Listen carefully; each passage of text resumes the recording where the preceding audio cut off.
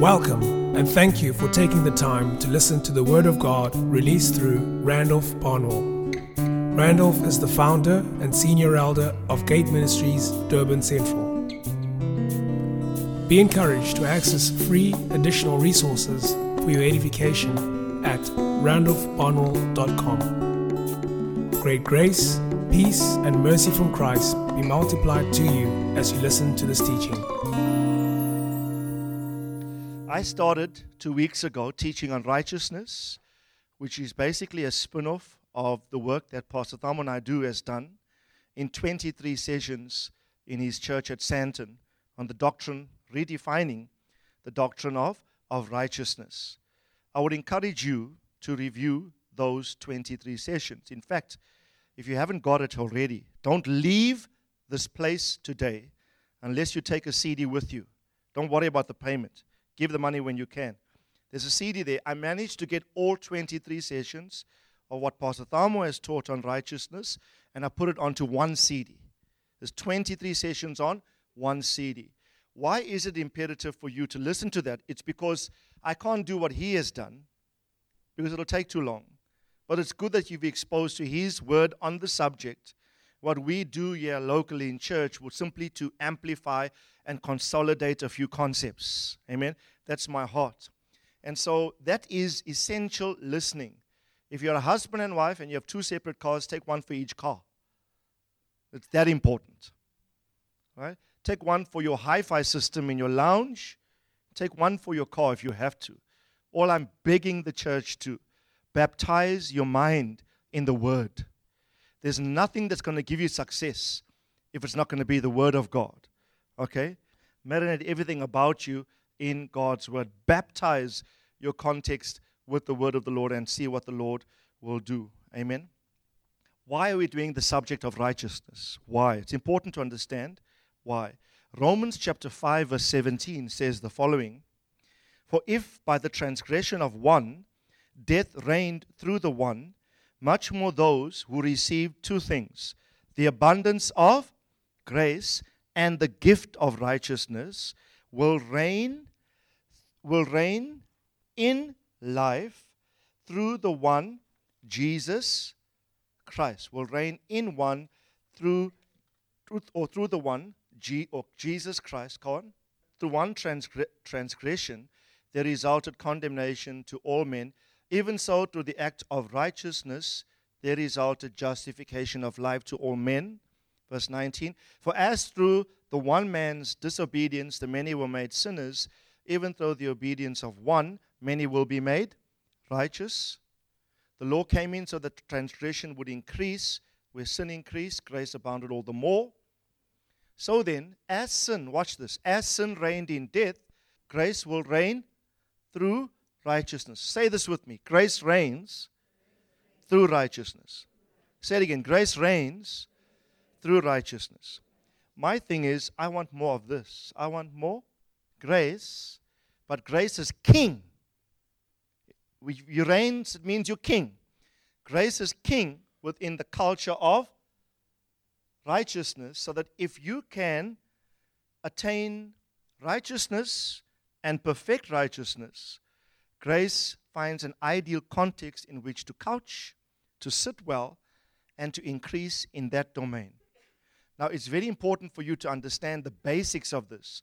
So today's message is going to be just that. It's going to be extremely basic. Everyone say we're back to basics today. Because if you don't understand the basics, in fact, the basics determine what follows, works itself out. It's like the foundation of a house. You have to ensure the foundation is built properly for you to accurately erect the walls, the roof, and the edifice. The edifice is erected in reference to the foundation and not outside of the foundation. So elementary things. Everyone say elementary things. Elementary school, that's what the Americans call their primary school. We call it primary school here. In America, you hear the term, are you at elementary school? If Hebrews 6 says, leaving the elementary principles of the doctrine of Christ. Primary school or things elementary are not unimportant. They simply mean first things. So you will never solve an algebraic expression in high school until in primary school or elementary school you've learned the discipline of 1 plus 1 is equal to 2. And 2 plus 2, remember, is equal to 4. And remember, that's how I was drilled. You know the joke where the guy didn't know his maths? And the teacher said, Johnny, say it. He said, da, da, da, da, da, da, da. And the teacher said, what are you saying? He says, I don't know the words, but I know the tune. My point is, trigonomic expressions or significant calculus problems at university are solved on the basis of what was established in your life in its elementary phase. The things elementary are critical to develop higher order things. No one jumps, you don't give a calculus problem to a 4 and 5 year old. You will drill them in the rudimentary, in what is called first things or elementary things. So this is righteousness 101. Righteousness 101. Now, I'm going to read tons of scripture because it's critical. Please, in the back of your mind, have two statements or two concepts here. The one concept is positional righteousness. Everyone say positional righteousness. And that we'll call righteousness as a gift. It's called the gift of righteousness. That will be the elementary primary school level. But the higher order would be practical righteousness. Everyone say practical righteousness. Right? Practical righteousness or perfected righteousness would be the thing. Now, let me explain it very simply, then we'll read the scriptures. Could you do anything of your own to get saved? Yes or no? No, you could not, right? In fact, the Bible says your attempts to do good works will be like filthy rags in God's sight. The Bible says your works of righteousness will be like filthy rags in God's sight. Okay? So you needed to receive, listen carefully, you needed to receive the work that Christ had already done on your behalf for you to be reinstated into relationship with God and be reconciled to Him. Ephesians chapter 2, let's read that. Ephesians chapter 2 verse 8 says the following. Before we read it, let me redefine what righteousness is. You should have known the definition by now, okay? Remember, we defined righteousness as this. It is this. It's the eternal, predetermined, approved standard or design of God for how the sons of God should exist and behave on the earth. Everyone say righteousness is the predetermined, approved design of God or template for how the sons of God should exist and behave in the earth. Okay, so it's compliancy. Everyone say compliancy. You want to be compliant to heaven's way or requirement on a matter. In the first instance, when man sinned, man became separated from God. So the intent was, how can you and I be reconciled to God?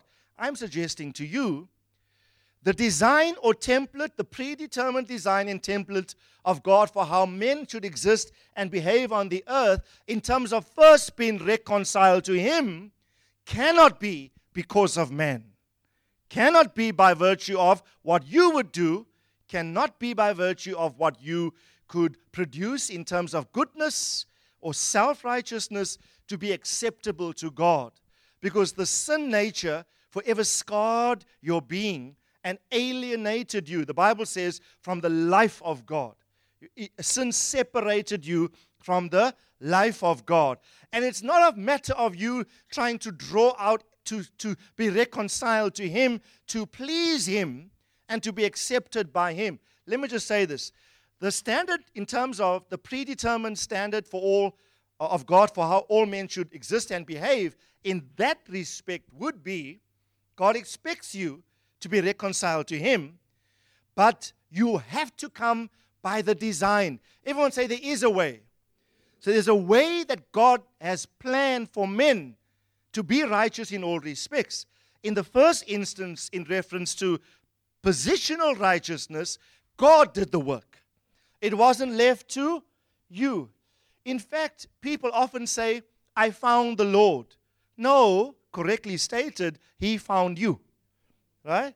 It's not like you were searching. No, the search was from God's perspective. Because here's God. He looks at fallen men, unredeemed, wrecked in sin, and man in and of himself is powerless to be reconciled to God. It takes an act of God to demonstrate His love to the man and give that man an opportunity to be reconciled to Him. And your initial reconciliation in salvation is not dependent upon you entirely. It's all an act of God. It requires your response. But the work, the Bible says in Romans, while we were yet dead, not so? In sin, who died for us? Christ died for us while we were yet sinners. Christ died for us. When did He die for us? Everyone say, while we were yet sinners. While we were yet sinners and alienated from the life of God. So Jesus Christ was given and He paid the price for your sin and for my sin. The gospel message was presented to us. And we had a revelation of how much He loves. And the price that He was prepared to go through to redeem me. Remember what Matthew said to us when he preached here a few weeks ago, that the value, he said, placed upon men, the value that God attributes to you, was so high that the cost associated with the cross was worth it. He paid a high price for you and I. Yeah? He could have sent, God did not send an angel to redeem man. God sent Him. God sent Himself. So listen to me very, very carefully. Romans 5:17. Okay, let's just finish this. I'm all over the place now. Romans 5:17. We'll come back to that in a moment. This text says, say by grace are you saved, right? Now, for by grace you have been saved through faith, and that not of yourselves. It is a gift of God. Everyone say gift of God. The gift of God is the gift of righteousness. I need you to say these things because theologically we don't know some of the basic things. And I'll show you in the next weeks. These elementary things condition the higher order things. Everyone say by grace through faith. Say it again, by grace through faith. Right? You have been saved. It is the gift of God. It is nothing to do with ourselves. It is the gift of God through faith. Man does have a responsibility to believe and to respond to what Christ did. He doesn't save you without your permission. He saves you. You have to make a decision and respond to that. Okay? So, everyone say it's a gift. Say salvation is a gift. Say righteousness is a gift. Now, if you read further, it says in verse 9, not as a result of works, so that no one may boast. If it was our own works that saved us, guess what? We have reason to boast. Can you boast that you got saved on your own works? Can you? No? How many are grateful for the mercy and the grace of God? Yeah? If left to ourselves, we were hell-bent on the way to hell, except for the mercy and the grace of God. And God did it so that no human can boast and say, God, I got saved, reconciled to you by my own personal ambition, by my own efforts. It's not of works. It's all by grace through faith that you have been saved. But that's true. Now remember, I said to you, keep two realities in front of you. This is very important. Please, you must track with me. If you lose me today, you'll be lost for the next few weeks. Today is critical. It's elementary week. But we're going to pick certain things that will be developed later on, and it's going to explode, and you will see the power of salvation in your life. I guarantee you. And grace will reign. Who wants reigning grace? What we need is God, the empowerment of God to fuel us to do what we are called to do. Okay? Remember the two realities are, everyone say positional righteousness That's what I'm talking about. You could do nothing. It was given to you as a gift, not based on what you could do or not do. Okay? The other extreme is, everyone say practical righteousness or say perfected righteousness. Right? Now, here's the thing. Works could not save you. Works cannot save you. But once saved, before you were saved, your works couldn't save you. You were saved by grace through faith. But once saved, your works, energized by the same grace that saved you, will determine where you will be tomorrow. It has an impact on how you grow in Christ. So, are you called to do good works? Yes. Tell someone yes. It wasn't left up to you by what you did or did not do to be saved. By grace through faith, a gift, positionally righteous. But to grow in it practically, position must become practice. What you claim to be true of you, positionally, must now be practically expressed behaviorally. Must see the effect of what happened positionally must now become practice. But now, in your practice of the thing, your good works become very important. When I say works here, I'm not talking about doing good works of charity, helping the poor. I'm talking about your outward behavior. Please remember this, when I reference works, I'm talking about your general behavior and attitude. It's both what you think and what you do. That becomes very critical. Once you're in the kingdom, you are God's son. What you do now will determine how you grow in Christ and where you land up in Christ. So, listen, the next verse tells you actually, in fact, go back to verse 8. It says, you have been saved through faith, and that not of yourselves. And then verse 9 says, not as a result of. So works didn't save you, so you can't boast. But the very next verse says what? The very next verse says, we are what? We are His workmanship created in Christ Jesus for what? For works. Works couldn't save you, but He saved you by grace, created you for good works. Okay? Now, my thing is, what you do now that you are saved. And this, let me just finish this. It says, good works which God did what? Prepared beforehand so that we should do what? You know what I'm seeing everywhere I travel? The doctrine of hyper grace is gaining momentum. That simply means the belief is this. I am saved by grace and not by works. It's not me, it's all Him. I could do nothing. I can't boast. Therefore, nothing I can do can save me. So yes, I received Jesus as Lord and Savior. I'm saved. I'm in the kingdom. But now that I'm in the kingdom, if it was all by grace and not by works, then I don't need to follow God's design for how all men of God should behave themselves in the earth. I don't need to do good works, so I can have same-sex marriages and God will accept me. I can lie, cheat, and steal, knowing that God is always gracious. I don't need to bring every department of my life and let God's predetermined, approved, eternal design for how men should behave on the earth. I can fob off certain key principles and live life as a son of God, knowing I'm going to heaven, knowing He will always accept me. What I do means nothing. My works mean nothing. No. Your works mean everything. And I will prove to you from the Scriptures that what God did in your life, that you attained positionally, could be lost by how you behave practically. Positional righteous as your status as God's son could be lost if practically in your behavior you don't embark upon the design, the template for how all men should live. A simple example is one. There are many which we'll talk about over the next few weeks. Please remember the overarch. Everyone say, remember the grand narrative. What's the overarch? The overarch is grace reigning in So positionally, I am righteous, having received the gift of righteousness.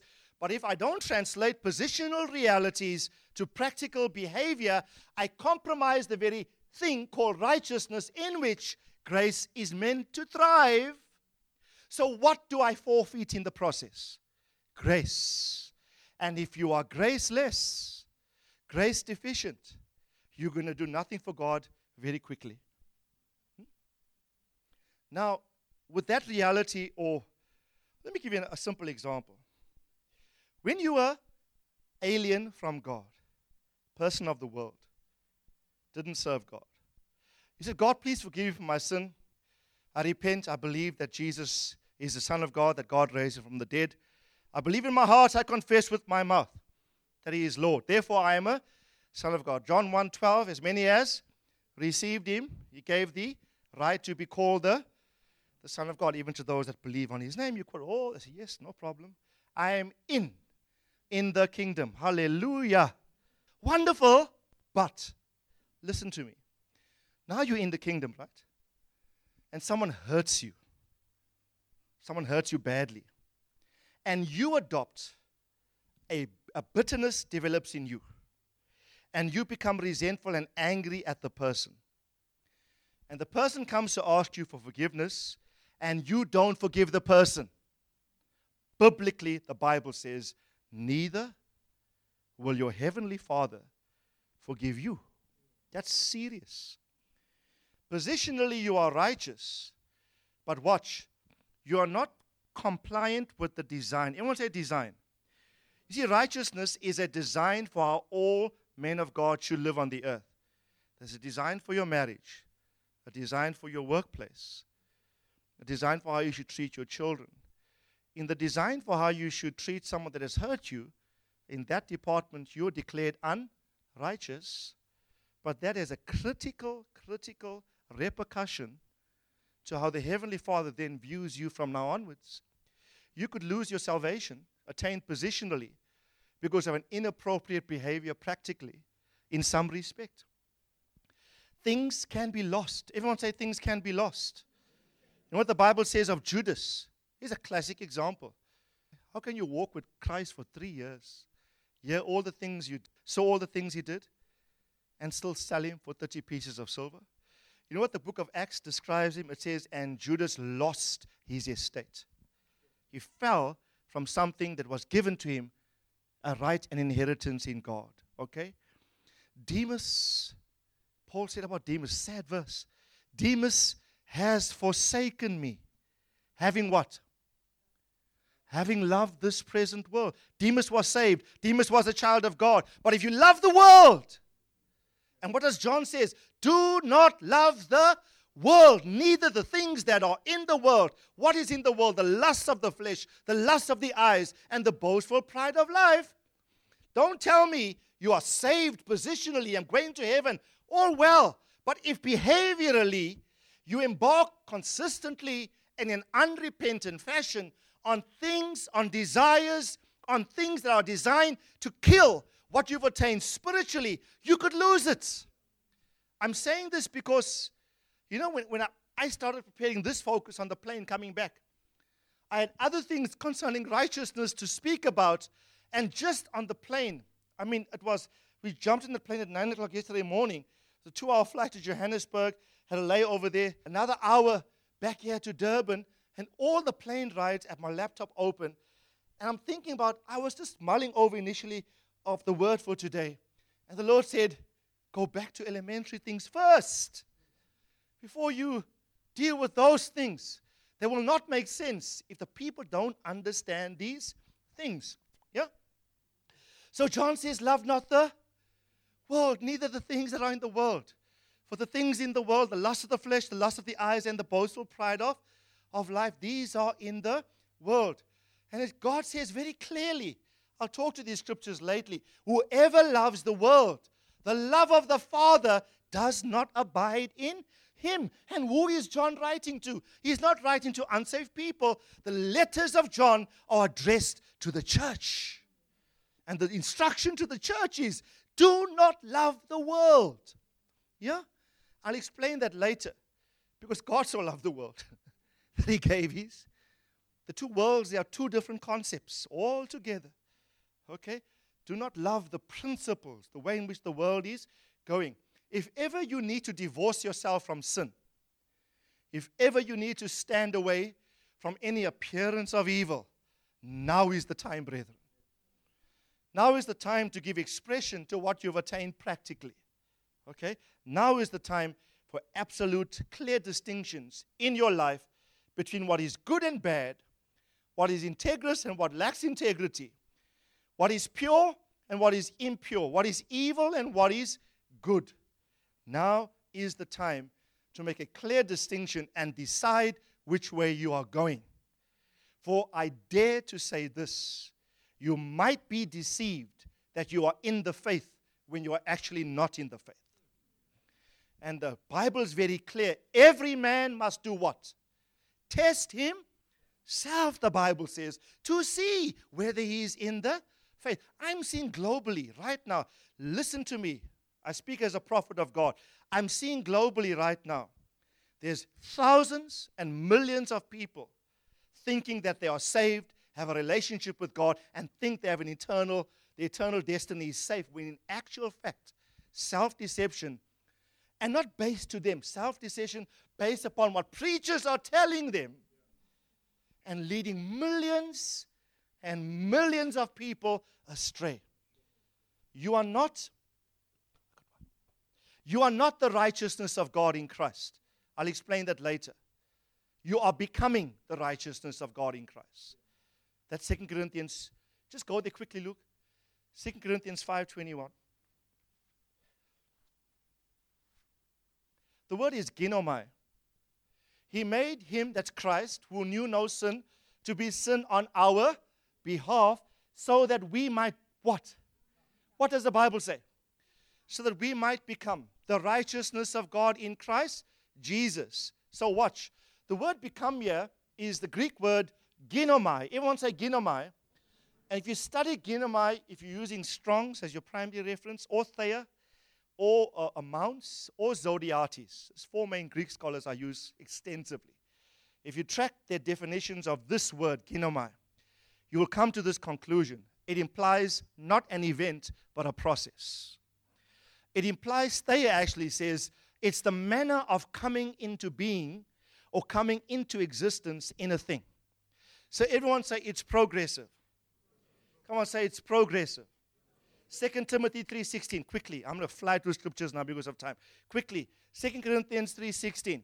If you say that I am righteous, you should be saying that, but referencing what? Positional righteousness. Righteousness is a gift in that respect. Not so? The gift of righteousness was given to you that put you in right standing with God. But growth in righteousness is something all different altogether. The one aspect, if you're theologically minded, the one concept is justification. Yeah? You put right with God. The development concept is sanctification. Progressively, you are sanctified through time until you come to the fullness of the image of the stature that belongs to Christ. This text says all Scripture. Everyone say all Scripture. Come on, say it again, all Scripture. All Scripture is inspired by God and is profitable for what? For four things. Scripture is good for. Everyone say four things. What are the four things that Scriptures are profitable for? Number one, say teaching. Say doctrine. King James says profitable for doctrine, which we are intensely focused on in this church. Secondly, say reproof. Say correction. And fourthly, say training in righteousness. If you are righteous, you don't need to be trained in it. But this verse is telling me the righteousness we've attained from Christ is a gift. Positionally righteous, but now practically I need to be coached. Joash got a coach, I think. Do you still have a coach? In athletics. Is not a coach valuable? Yeah? A coach takes your ability, he sees potential, but he sees present behavior or present form and function in the athlete is not going to attain the potential that the athlete possesses, that the coach knows by discernment because of a trained eye. So what the coach does, The coach will subject the athlete to orders, to ways of doing things. He's instilled within, do it like this, watch that. So who is the coach for righteousness? According to this verse. Who is your coach in righteousness? The Word of God. Tell someone the Word is my coach. Don't fire the coach. Ian? Don't neglect the coach. You know, the Word of God is there designed to train you in righteousness. Amen? Ask your neighbor, have you been to the Word Gym recently? The Word Gym. Are you being trained in righteousness? Are you being educated and schooled in it? You see, elementary school is the positional righteousness received, but as you go to higher order things, you must allow the Word of God to train you in it. Now, I'm going to look at various principles that attempt to clearly delineate these two positions of positional realities versus practical realities. Number one, Romans chapter 10 from verses 1. Brethren, my heart's desire and prayer to God for them, that's for Israel. Paul's talking about natural Israel.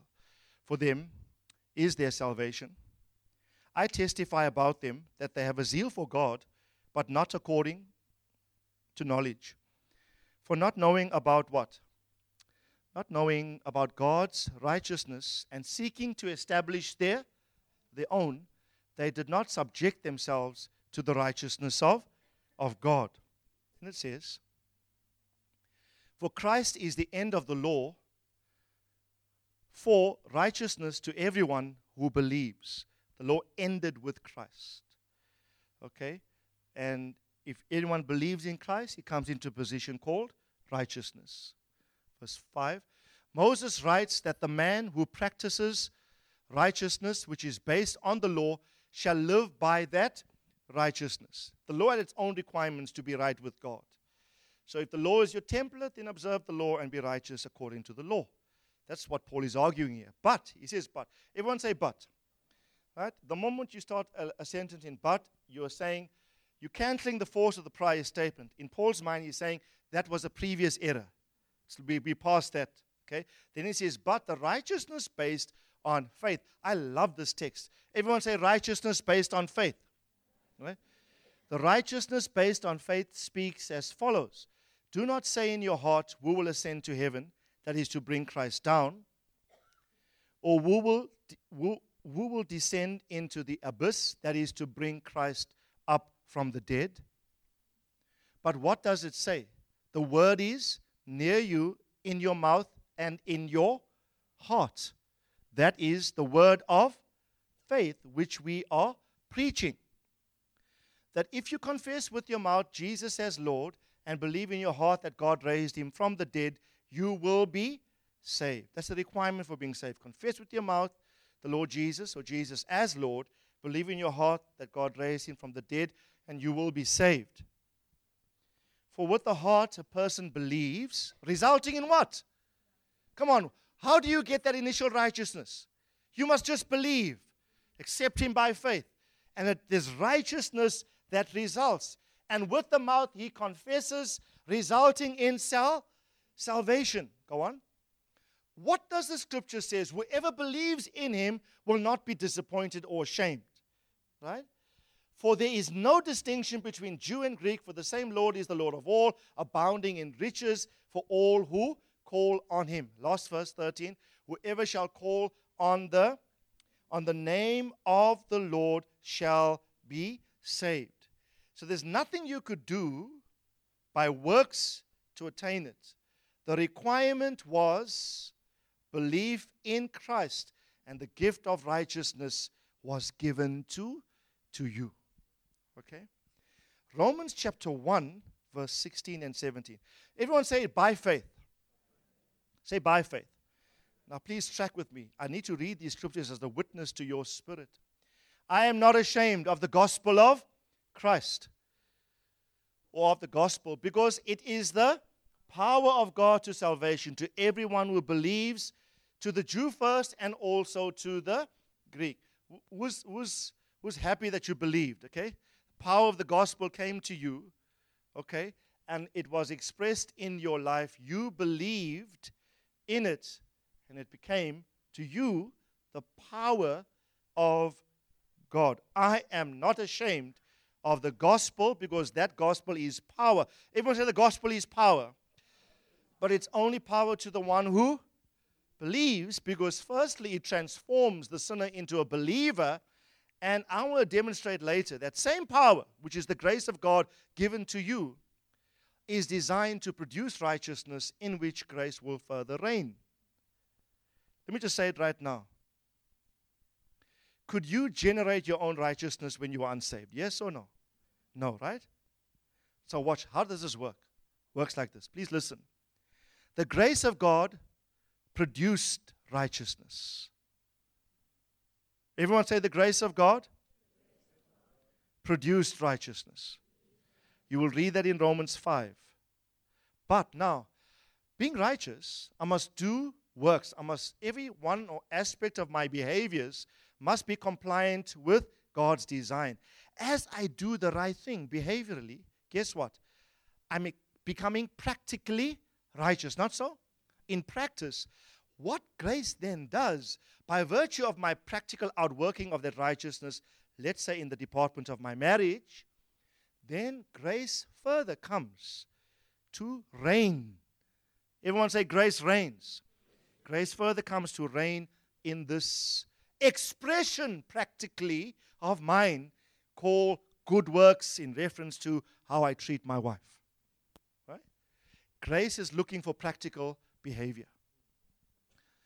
I'll say it again, lest you misunderstand me. I'm taking this slowly because what I need to say further might sound a bit confusing, but it works. I found it working in my own life. Watch. I could not save myself. Grace saved me. When I received the gift of salvation, grace came and grace produced righteousness. Having now been positionally righteous, I take the what? The word of God, my gym, that instructs me in all righteousness, how I should behave as an employer to my employee, how I should behave as a husband to my wife, as a father to my kids, in reference to my brother in the kingdom, in reference to my spiritual father or the one that is over me. I must make certain in every department of my life I come compliant with the design. Everyone say the design. So when I do that, please watch church. I want to say it again. When I start to practically express it, I can only practically express it firstly because of grace. Do you know you can only obey God because of His grace? I taught that to you extensively. But having done the right thing, I recruit unto my life further grace, in which it reigns in that righteous or practical behavior. You heard who testified last week? Sherwin was informed or coached. Remember Sherwin's testimony last week? He's gone back to Egypt now. That boy is blessed beyond measure. I'm amazed at the favor of God upon him. But in the new job that he got now, sovereignly by God, they coached him how to handle himself in the interview. And the guy in the interview says he's a safety officer manager. That how many fatalities he said? He had 5 fatalities on the site in which they worked in Egypt. Now he's managing safety. So it's 5 negative marks to his name in terms of what he does. So the guy who was coaching him said, in this new interview for the new job, lie. Tell them when they ask you, did you have any fatalities on your previous job, say none. Because if you say yes, it's going to work against you. What does a righteous son of God do? Is Sherwin saved? Yes or no? Sherwin is saved. Positionally got the gift of righteousness, but now God in life expects him to practically be righteous. Do works to which he was foreordained. So when the question came, did you have any fatalities in the interview on your prior job? And Sherwin, you heard him, he says, he just could not lie. To lie would be to be unrighteous in an interview. What Sherwin did, he brought the approved, eternal standard of God for how a son of God should conduct himself in an interview for a position in work. He brought that to bear upon his experience, and guess what happened? Instead of his answer working against him, God turned it. And the guys were impressed by his honesty. The interview was impressed. So what did you learn from that? And how can you take those experiences, having learned certain things, into this new job? And Sherwin told them. And before the interview is concluded, the job is yours. Everyone say, be truthful. Be a man of integrity. Just do the right thing every time. Do the right thing in all circumstances. Don't just say, I'm going to heaven, I'm fine, but I can do my own little things on the side here and not think what you do practically will impact you positionally. Not going to work, guys. Not going to work. Yeah? So I want to encourage you, this is critically important for your development. Another verse concerning this. Romans, check how this happened in Abraham's life. I got so many, I'll just do two more because of time. Really, I was so encouraged. Now you might say to me, Randolph, but doing the right thing is so hard. I'm saying no, not left to you. God will help you. God will give you the grace to do the right thing. The grace that generated your initial righteousness is the same grace that will empower your works, from which grace will then further reign in. Yeah? Grace not only establishes righteousness, grace then encourages growth in righteousness.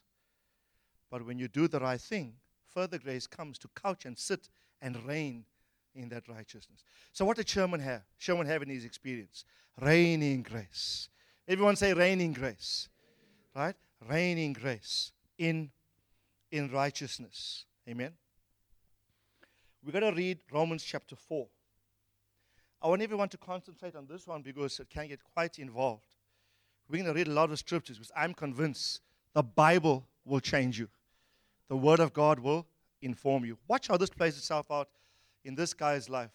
Paul says concerning Abraham, what shall we say then that Abraham, our forefather, according to the flesh has found?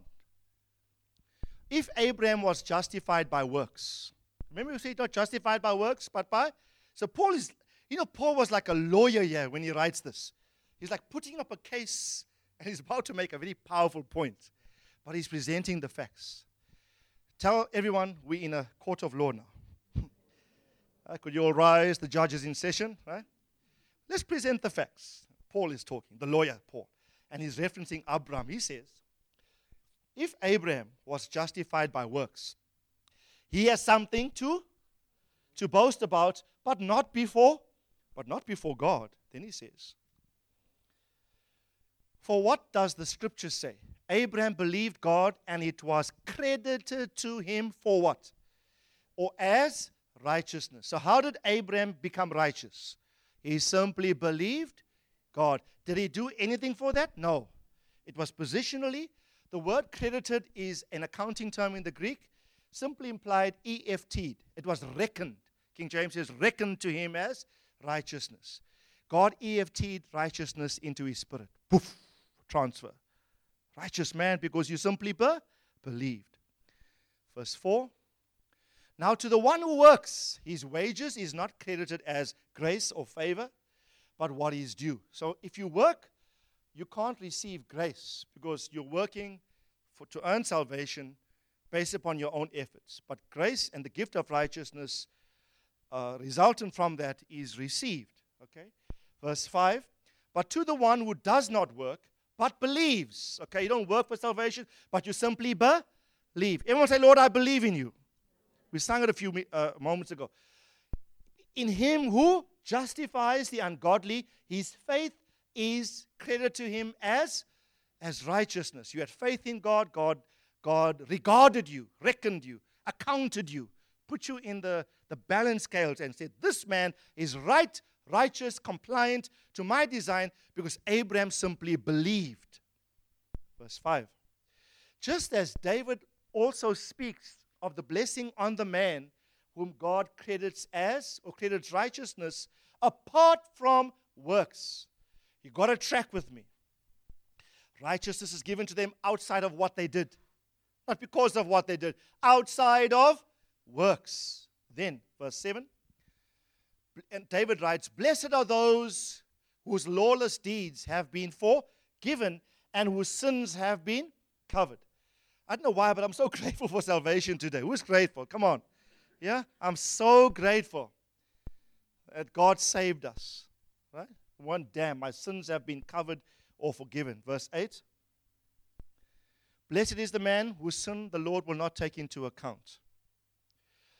Is this the blessing? Is this blessing then on the circumcised or on the uncircumcised also?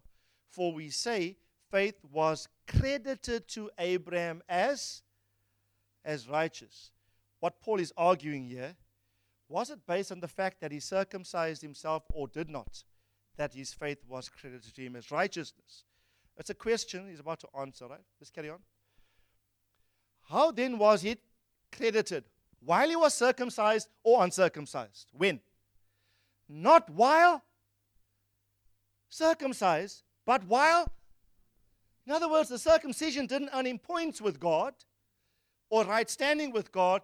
It was credited to him while yet still being uncircumcised. The circumcision was a work that God ordained for him that he should then walk in.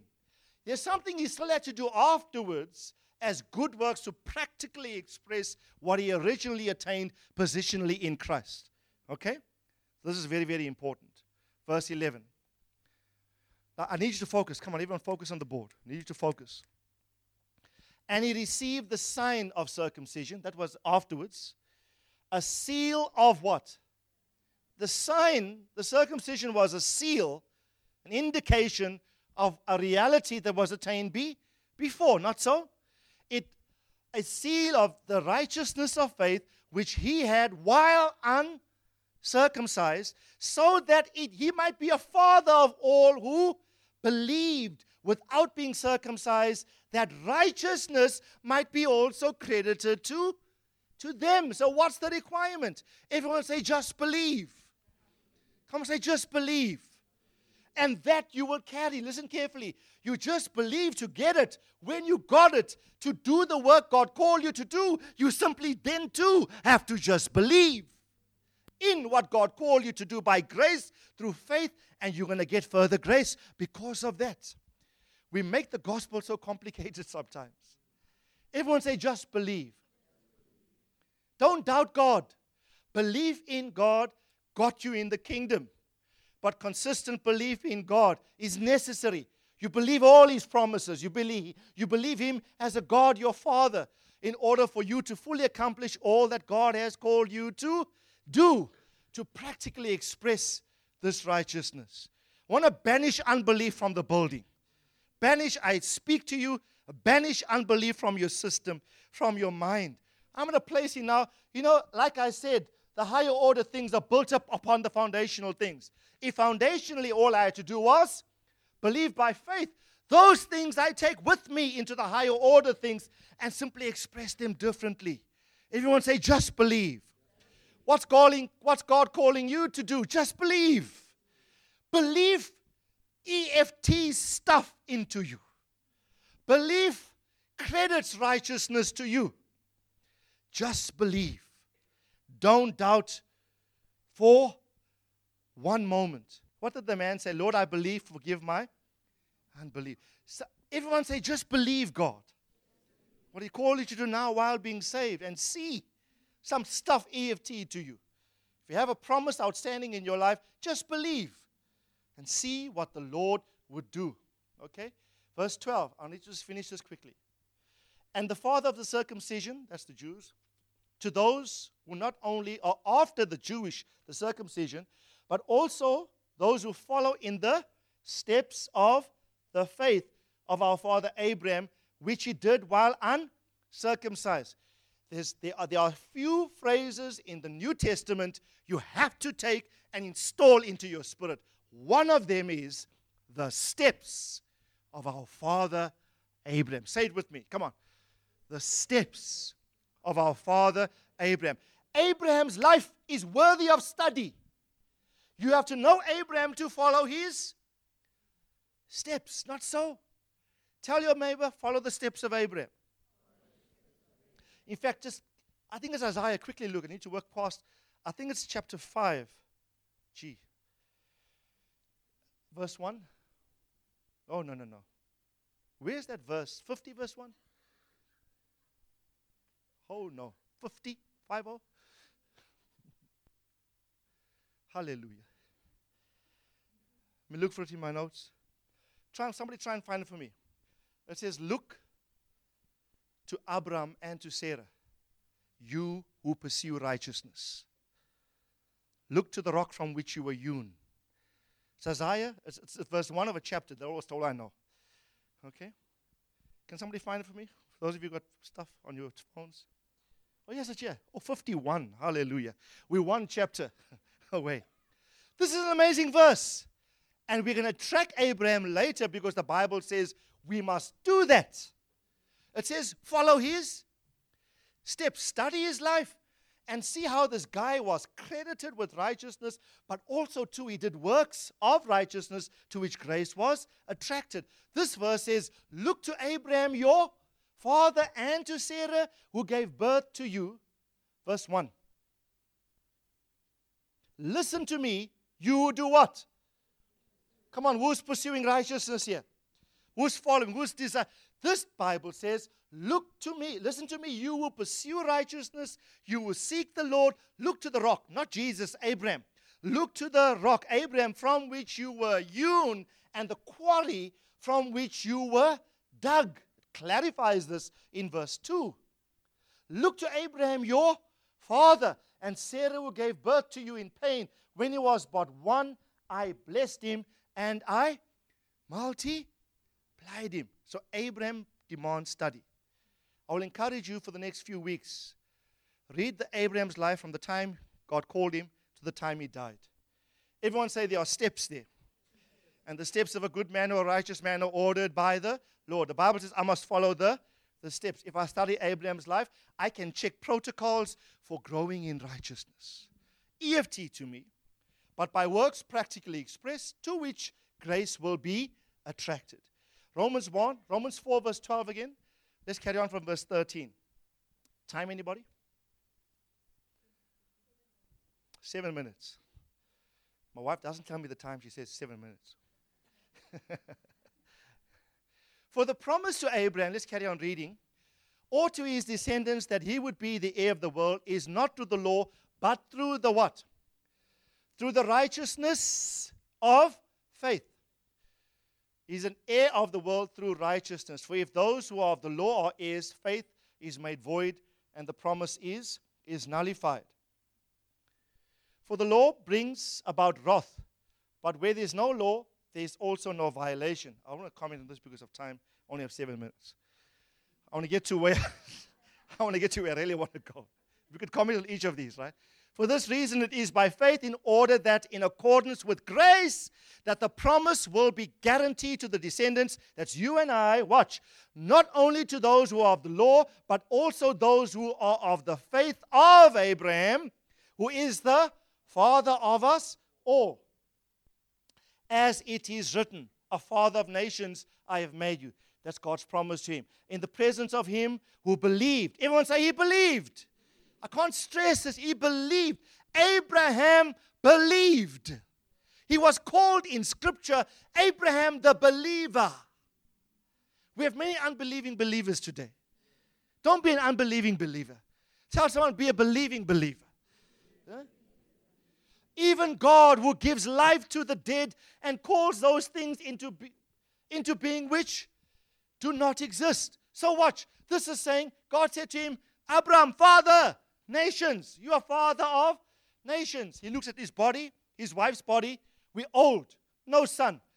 Abraham says, you said it, I believe it.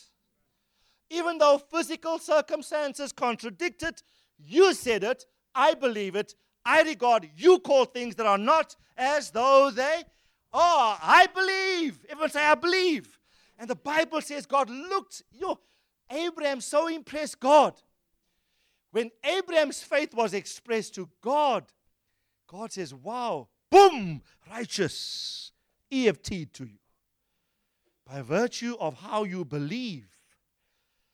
It starts at salvation, but it continues throughout salvation. Never lose your belief. Verse 18.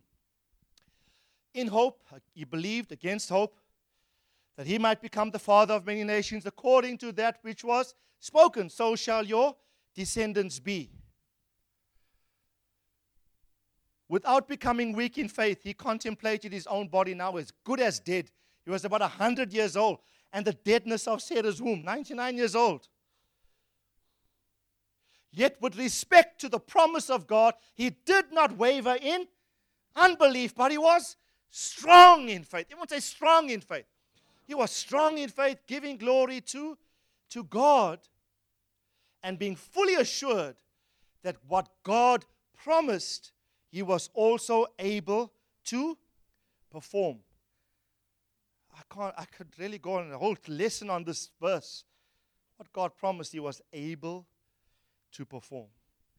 Let me just say, all of you, don't doubt what God has called you to be in Christ.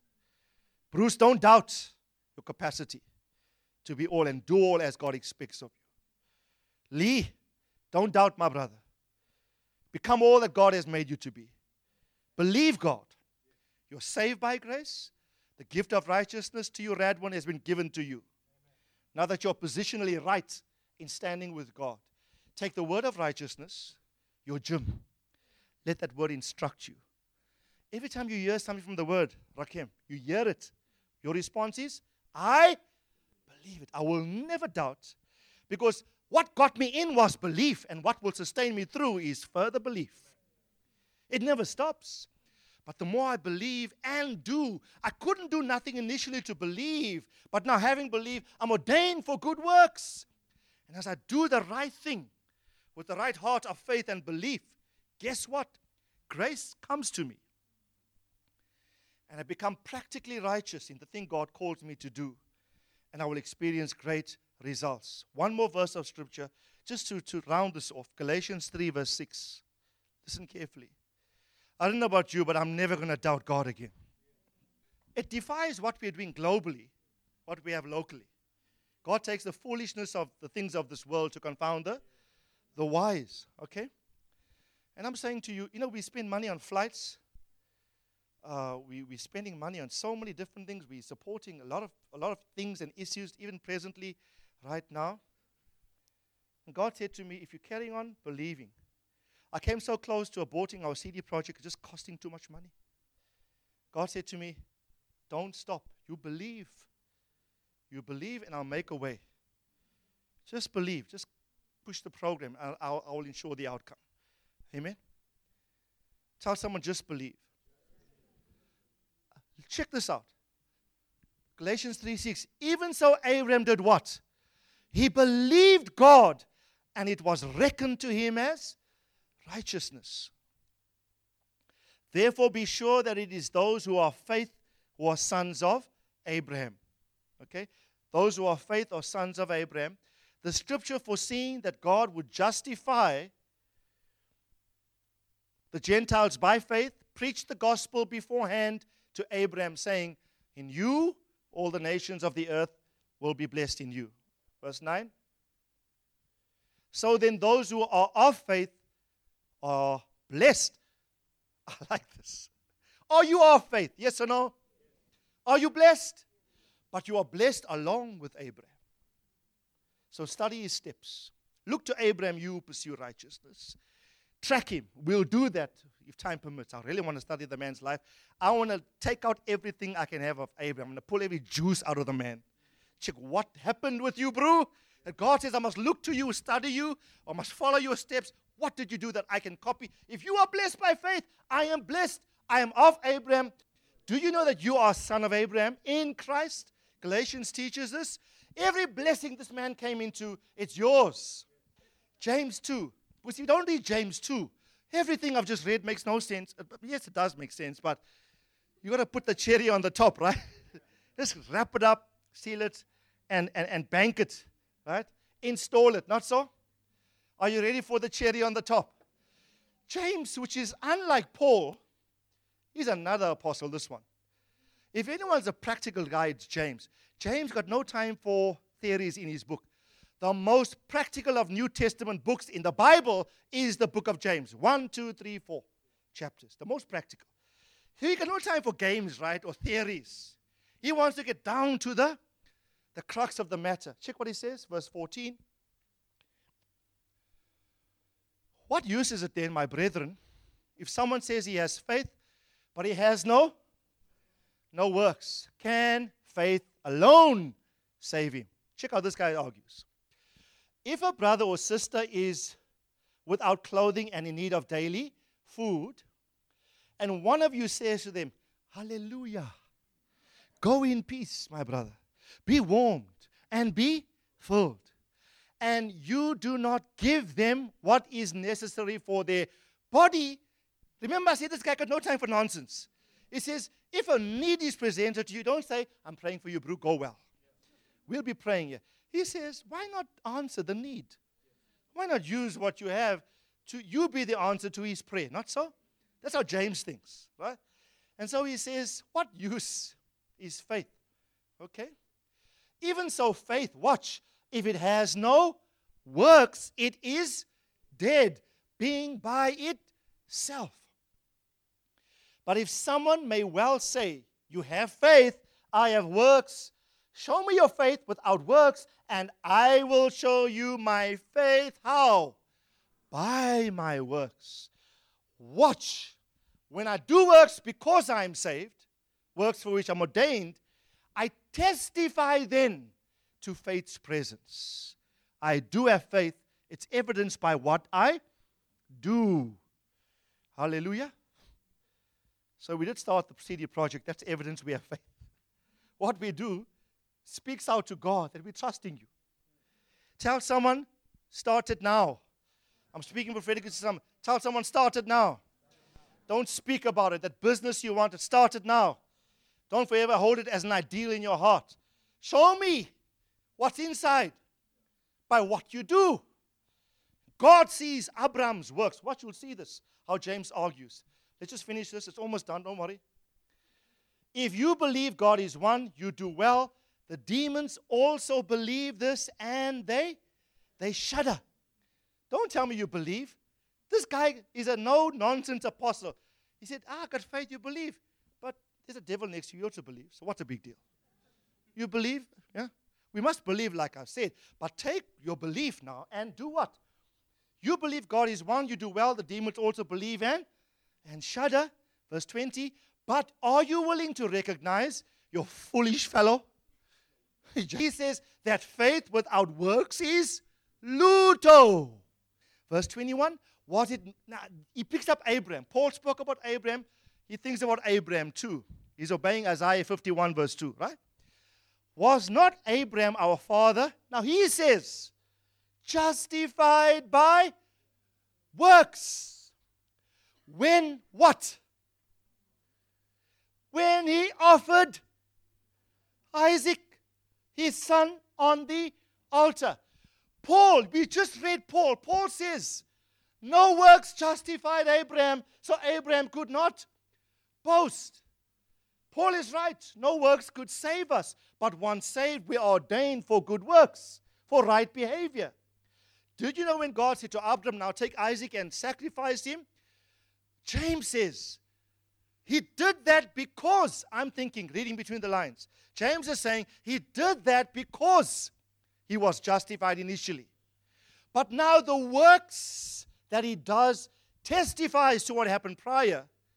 And the works he does now justifies him again before God.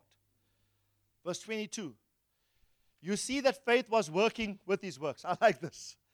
Everyone say, you see? Faith was working with his works. And as a result of the works, faith was perfected. Carry on.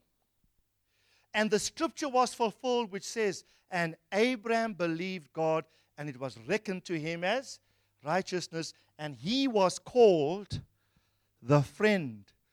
I am a friend. We love to sing it, but we don't like the process of it. Yeah, he was called the friend of God because of what he believed. Let's just finish this off. Verse 24 up to 26.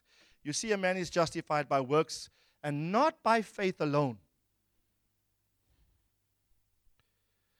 In the same way, was not Rahab the harlot justified by works when she received the messengers and sent them out by another way? All I'm saying to you, brethren, what you do, being saved, justified by grace through faith, what now you do in the kingdom, being a son of God, matters. It does matter. Don't love the world. It's going to affect you. Don't commit adultery, fornication. Don't watch pornography. Don't tell lies. Don't steal. Don't have the wrong company. Going to affect you. What you do matters. All I'm saying is now, do the right thing as an expression of your faith and let grace attend it. And you'll find yourself growing in righteousness. And then the last verse, 26, he says, for just as the body without the spirit is dead, so faith without works is dead. 1 John 3:7. I've got to give you this last one. Listen, little children, make sure no one deceives you. Everyone said, make sure you're not deceived here. Now, here's a critical scripture. Make sure no one deceives you. Why? It says very clearly there. Who's righteous? Who then is righteous? The one who practices righteousness is righteous, just as Christ, he is right. Don't tell me you're positionally righteous and my practice doesn't matter. Your practice does matter. Tell someone you are a righteous practitioner. I doctor you in the spirit. You're all doctors now. I confer upon you a doctorate in the spirit. You know, doctors practice medicine. They have practices where people come. Now I doctor you. Right? You on Facebook, change your profile, Dr. Shan Adeson. When people ask you, oh, you're a doctor. Oh, what is your practice? Your answer is righteousness. I practice righteousness. And let me say, don't be disheartened if you're not getting it all right now. I like the word practice. Everyone say, keep on practicing. It's like the word, the more faithful, the more you do it, you cement that thing in your life. How many of you, before you started tithing faithfully, it was every now and then? We were there, my both hands up. Failed God, was unrighteous in how I administrated finances for a season until God forcefully spoke to me. Yeah? But let me just, Pastor Thomas said this in Kenya when we were teaching there. He said, if anything is a gym for him in life, it's finances. If anything, God tests him and trains him at, in terms of the quality of his spirit, it's how he administrates money. Amen? So tell your neighbor, don't miss a workout. If you're taking notes, James says exactly the same thing in verse 10. 3 verses later, verse 10. By this, you got to have the scripture. I love this. By this, the children of God and the children of the devil are obvious. How are you going to show which is which? By this, it says clearly, anyone who does not practice righteousness is not of God. Don't tell me otherwise. Nor is the one that does not love his brother. Later on, I'll give you certain yardsticks for righteous practice. One of them is loving the brothers. Hallelujah. Amen. Sit down, but lift your hands to the Lord.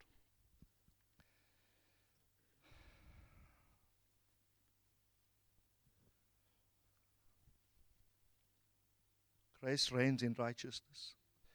In your hearts, just initially before I pray, just have a heart of gratitude for the gift of righteousness that God gave you. Nothing you could do to earn it. He blessed you, called you, made you righteous before Him. The Bible says God is righteous in all His ways. If He is righteous in all His ways, you must be righteous in every department of your life. Please be very serious now, brethren. Let me just say this to you as though God is speaking to you. God says to you, my son, my daughter, in the area where you've not practically expressed righteousness, in any department, I can hear the Father saying this to me, to say this to you now, brethren. The Lord says to you, I forgive you.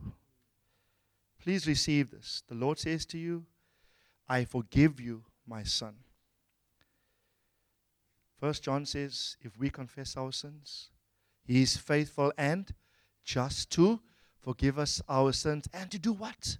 And to cleanse us from what? From all unrighteousness. He is faithful. Okay, my hand's also up. Say, God, forgive me for a particular area.